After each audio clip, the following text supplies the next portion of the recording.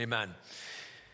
In September of last year, down in Rockville, Maryland here, there was a lottery ticket purchased for $1 or whatever amount, and it won $10 million. The thing is, as of this week, it has not yet been claimed.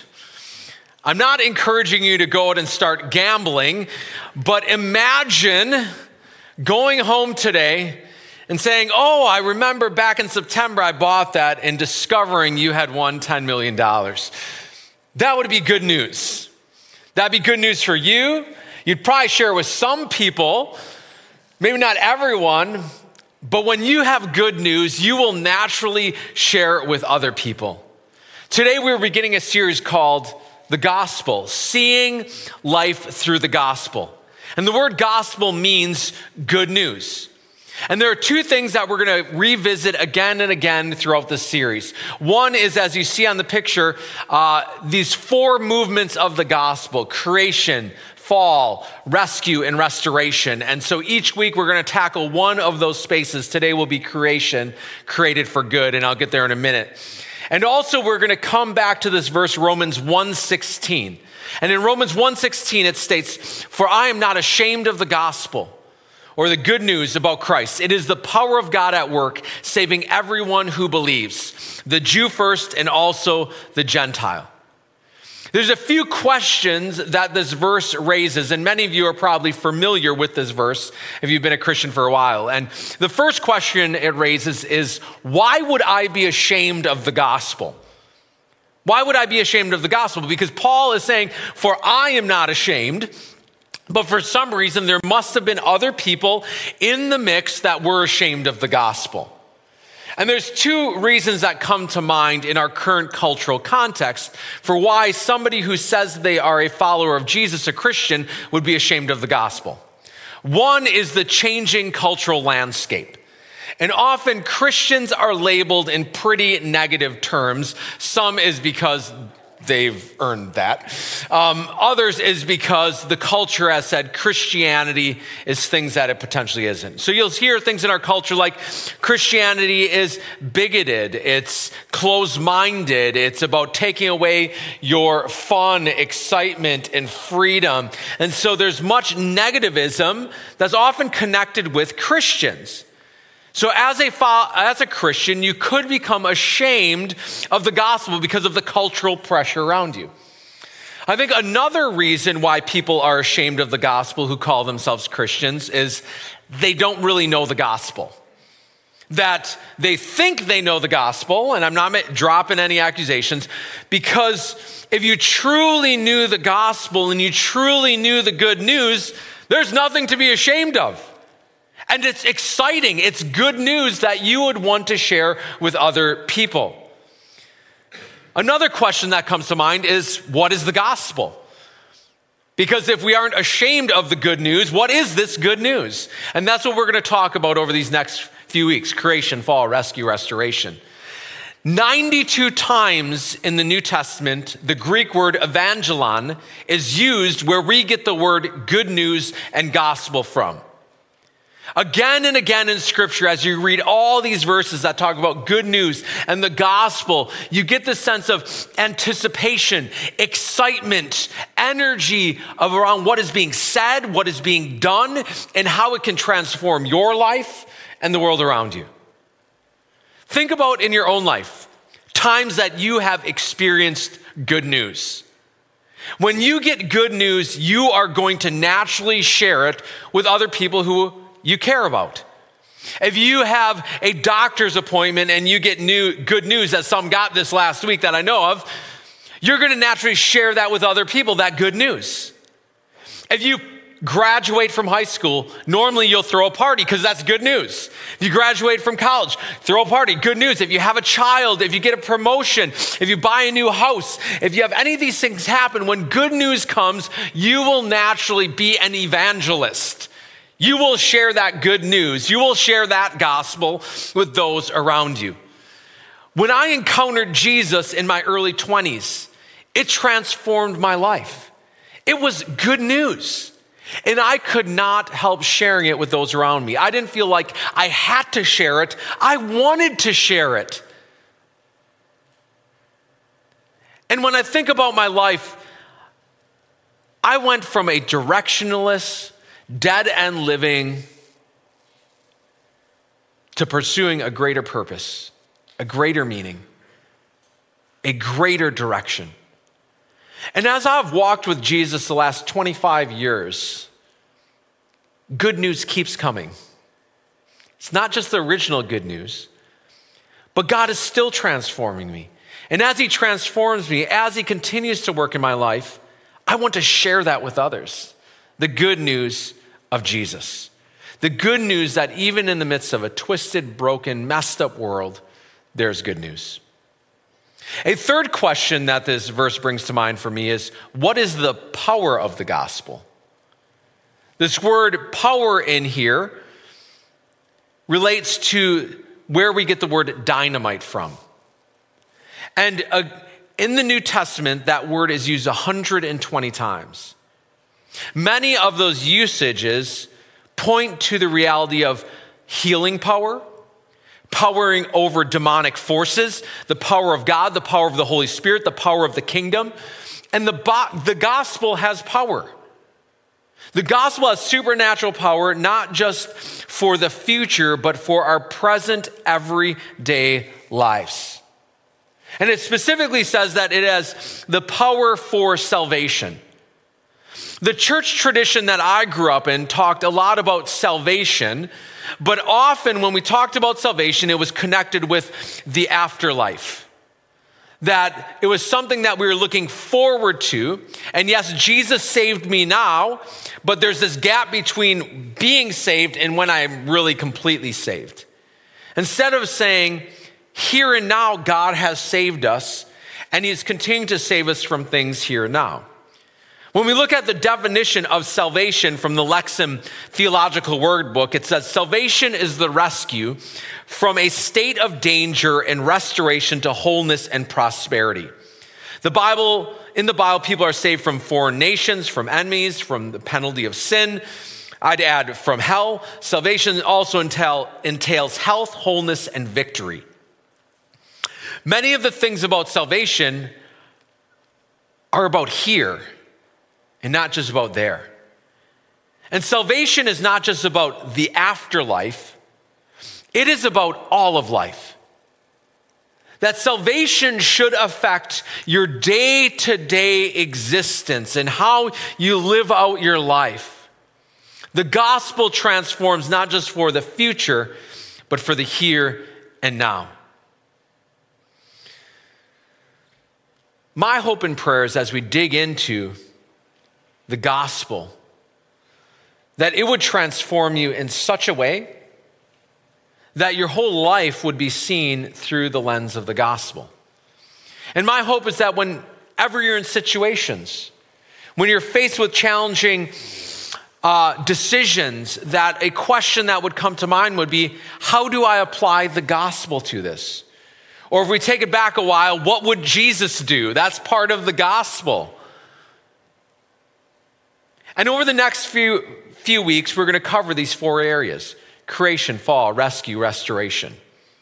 And it's based off a couple things. I've kind of hybrided two things together here. And one of the things, as we look at these four circles were designed by James Chung and his booklet titled Based on a True Story. And I'm hoping that you take away this tool as a framework for your own life, or if you have an opportunity to share the gospel with somebody else. And the four movements of the gospel can be framed in this way: creation, designed for good; the fall, damaged by evil; rescue, reclaimed for better; and restoration, sent to heal. I want you to get this in your mind. Creation, designed for good; the fall, damaged by evil; rescue, reclaimed for better; and restoration, sent to heal. And today, for the rest of our time here, we're going to talk about designed for good. If you go back to the book of Genesis, chapter 1, 7 times in the first book of the Bible, the word good, or the Hebrew word tov, is used. Let me read the verses to you. God saw that the light was good, and he separated the light from the darkness, Genesis 1:14. If you want to say the word good with me, feel free to chime on in too. God called the dry ground land and gathered waters he called seas, and God saw that it was good, Genesis 1:10. The land produced vegetation, plants bearing seeds according to their kinds, and trees bearing fruit with seeds in it according to their kinds, and God saw that it was good, Genesis 1:12. To govern the day and the night and to separate light from darkness, and God saw that it was good, Genesis 1:18. So God created the great creatures of the sea and every living thing with which the water teems and moves about in it, according to their kinds, and every winged bird according to its kind. And God saw that it was good, Genesis 1:21. God made the wild animals according to their kinds, the livestock according to their kinds, and all the creatures that move along the ground according to their kinds. And God saw that it was good, Genesis 1:25. God saw all that he had made, and it was very good. And there was evening and there was morning the sixth day, Genesis 1:31. Are you getting the idea of God and what he is creating, that it is good, that he created everything for good from his goodness? There's only one verse in the first two chapters that says that there's something that is not good, and that is Genesis 2:18, and it says, the Lord God said, it is not good for man to be alone. I will make a helper suitable for him. And in this verse, we actually see God's goodness in creating us for community. That we are not designed to be isolated and alone. And it is not good to be isolated. It is not good to be outside community. It is actually very good to be in community. But this all points back to God's creation of everything for good. So I want you to take a moment and think about in your own life the goodness you have experienced. And I want you to ask yourself this question: where have I experienced good? Where have I experienced good? Because every experience of good points back to a good creator God who created and designed this world and you and I for good. I know it can be hard to think about good. Just turn on the news right now. And we can look around and see everything that's been damaged by evil. And we'll save that for next week. But I want you to pause and just think about the good that you have experienced in your life. And as you're thinking about that, I'm going to help prime the pump and give you some more questions. And I hope, as always with this, that we don't walk out of here and just leave the conversation here, but that we carry it into other areas of our life. And so the first question I want you to think about with goodness is, who are the good people in my life? Who are the good people in my life? Who are the people when you see them, you are happy to see them, you're joy-filled, you give each other hugs, and vice versa. Who are the people that are happy to see you? That when you show up, there's a sense of like, man, I'm just so glad to be with this person. It'd be that kind of person that you'd invite on vacation with you, not out of obligation, but that you really want a vacation with. For some, this is family. Others, this is coworkers or friends. For me, when I think about the good people in my life, right away, I think of my wife, Nami. She is good, and she has brought so much good in my life. I think about my 4 kids. They have brought so much goodness into my life, as he shakes his head that his picture is up there. I think about my church family. And you are a good family, and you have brought so much good to my life. I've seen so much goodness come out of this church family. I think about people who are mentors in my life and the good that they have brought. And there's all these good relationships that hopefully you have in your life. So I ask you again, when you think, who are the good people in your life? And let's see God's goodness through the people. Another question is, what are the good and beautiful memories you hold? As you think about your life, what are the good and beautiful memories that your mind goes to? For me, here are a few memories that come to mind. And I won't go into the stories because every memory has countless stories behind it. But I think of my family growing up. I had a good family growing up. I think of road trips, summers spent at camp, my dad teaching me how to drive. I think about hunting, fishing, skateboarding, holidays with relatives, memories with friends. I think about my encounter with Jesus at 20 years old and how that transformed my life. I think of the many mission experiences I've gone on around the world. I think about living in England and living in Korea. I think about my wedding day, the birth of my 4 children, graduations, birthdays, holidays. And when I begin to scroll through my more than 30,000 pictures in my digital photo library, I see that I have had a really good life.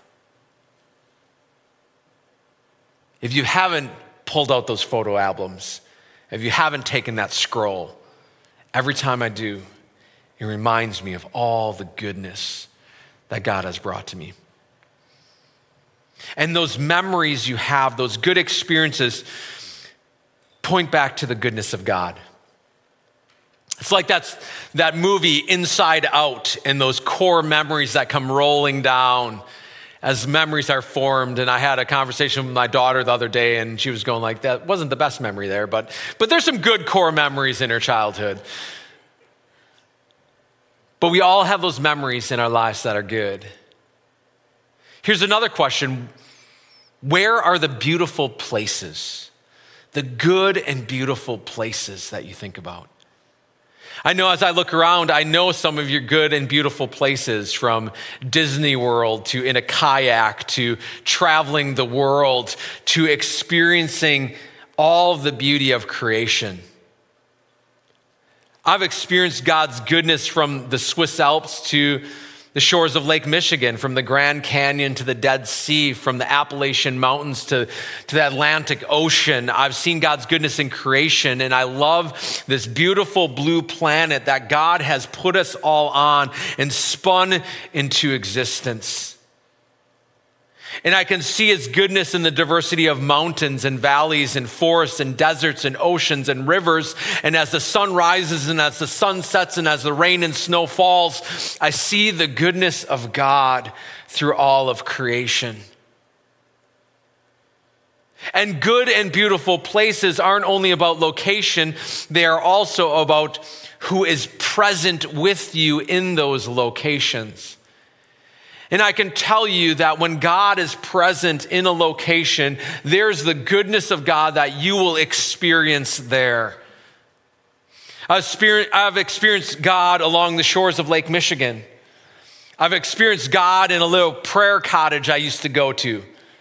I experienced God as I hung out on the south coast of England in a little 18th century church for a week. I've experienced God in so many different places, and it's always not the big places or where you travel to. Sometimes it's that chair in your house that you go, that is a holy location. Or that seat at a coffee shop, or driving down 270, or some other location. But where are the good and beautiful places in your life? Because every good and beautiful place points back to a good God who has created us for good. And there's so much goodness I could talk about. I could talk about the goodness of animals. And if there's any pet lovers in there, there's something holy about living with animals. I don't know how to put it any other way, but it's very interesting to think, like, who would have thought that up except God? Or you think about even farmers, bird watchers, even hunters can see the goodness of God in animals.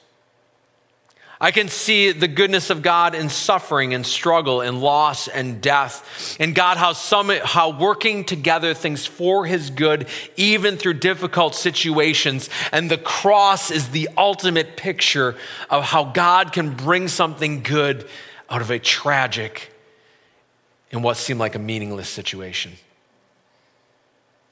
I've seen God's goodness in food. God has created taste buds. Sometimes I change the song Jesus Loves Me to Jesus Loves Me, This I Know, for the food told me so. And all the diversity and beauty of food that we can experience with over 300 plus ethnic restaurants in this county is a beautiful thing.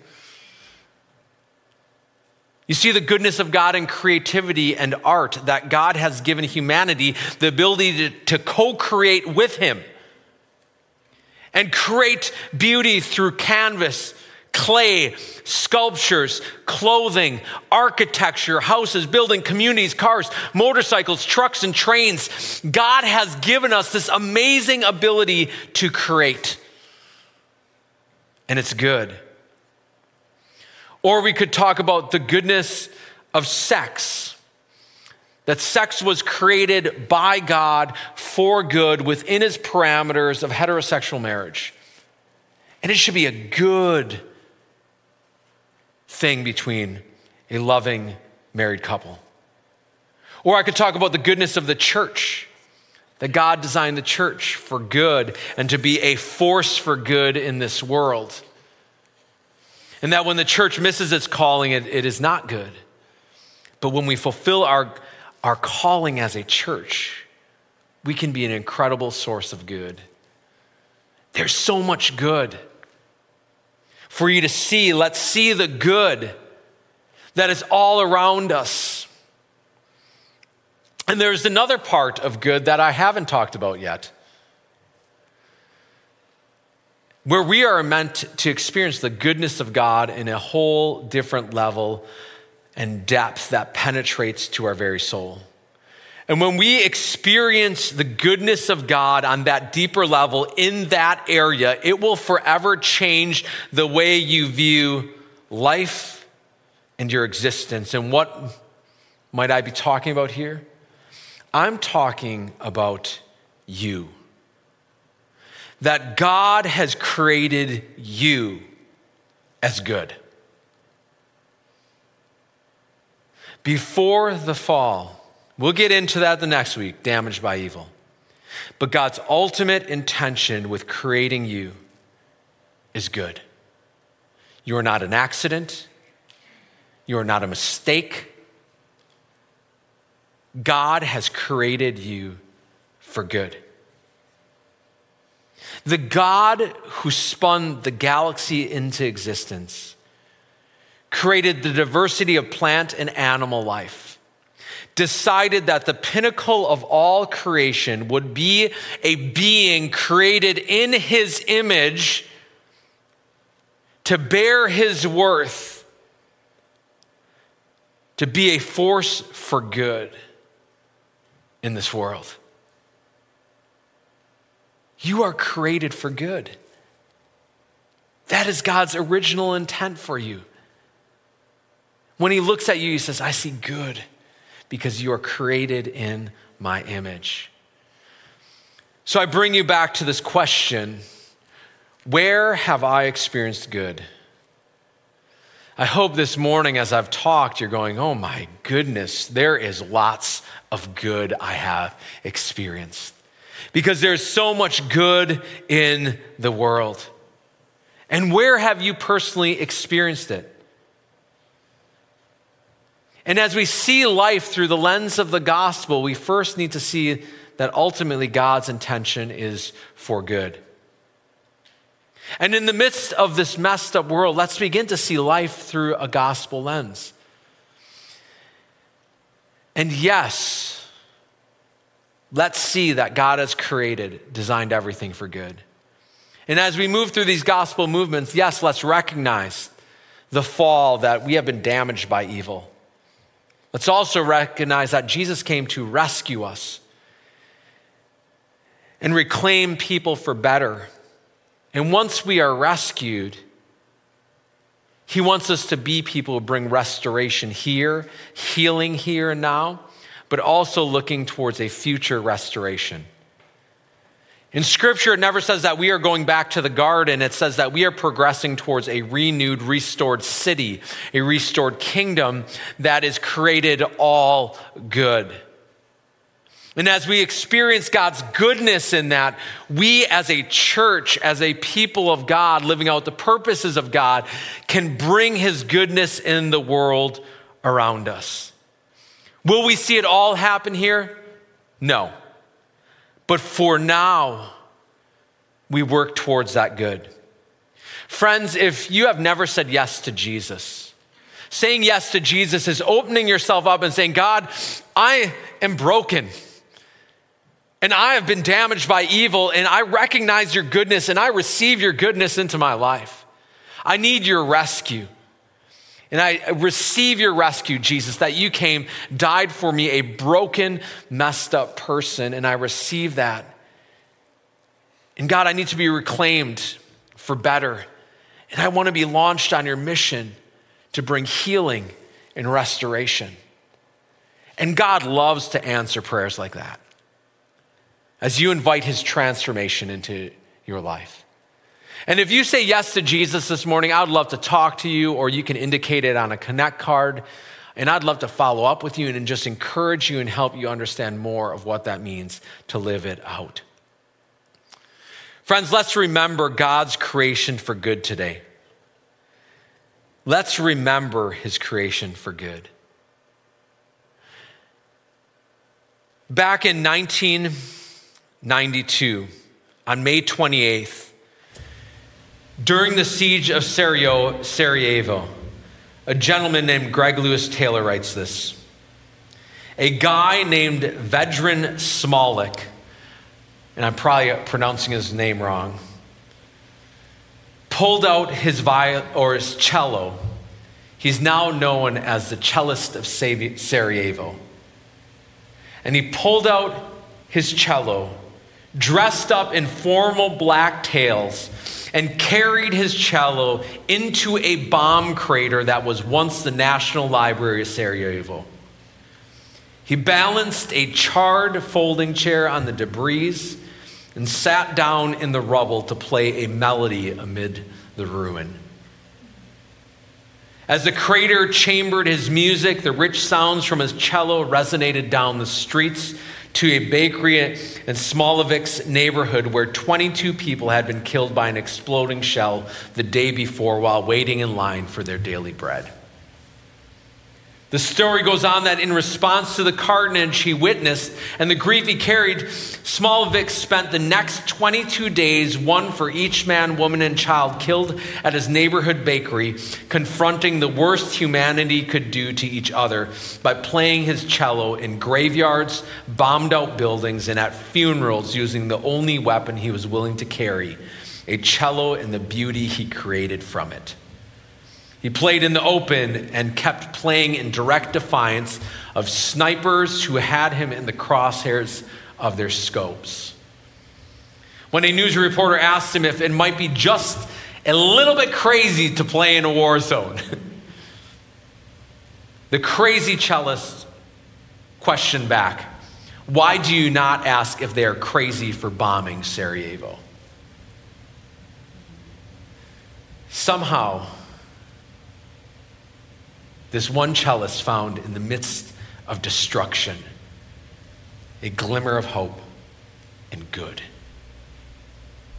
And when we think about the world around us, as we sit in the crater of the reality of what's going on in the world, we look to a good God who has created us for good. And we are designed for good. And we are meant to go live out that good in the world around us. Father God, I pray that you would remind us that the goodness of God is not just an idea we talk about, but a truth that we are meant to live. And God, as I think about the world around us, people are in need of understanding that the world is not only broken, but God, there's still good, and you are working good even in the midst of difficulties. And I pray, Father God, that you'd restore our faith in you, restore our hope in your goodness. And God, even when we experience difficulty, suffering, and struggle, that we'd remember that you are a good God working out your good plan for good. So Jesus, we hold on to that, and we hold on to the good news of the gospel. In Jesus' name.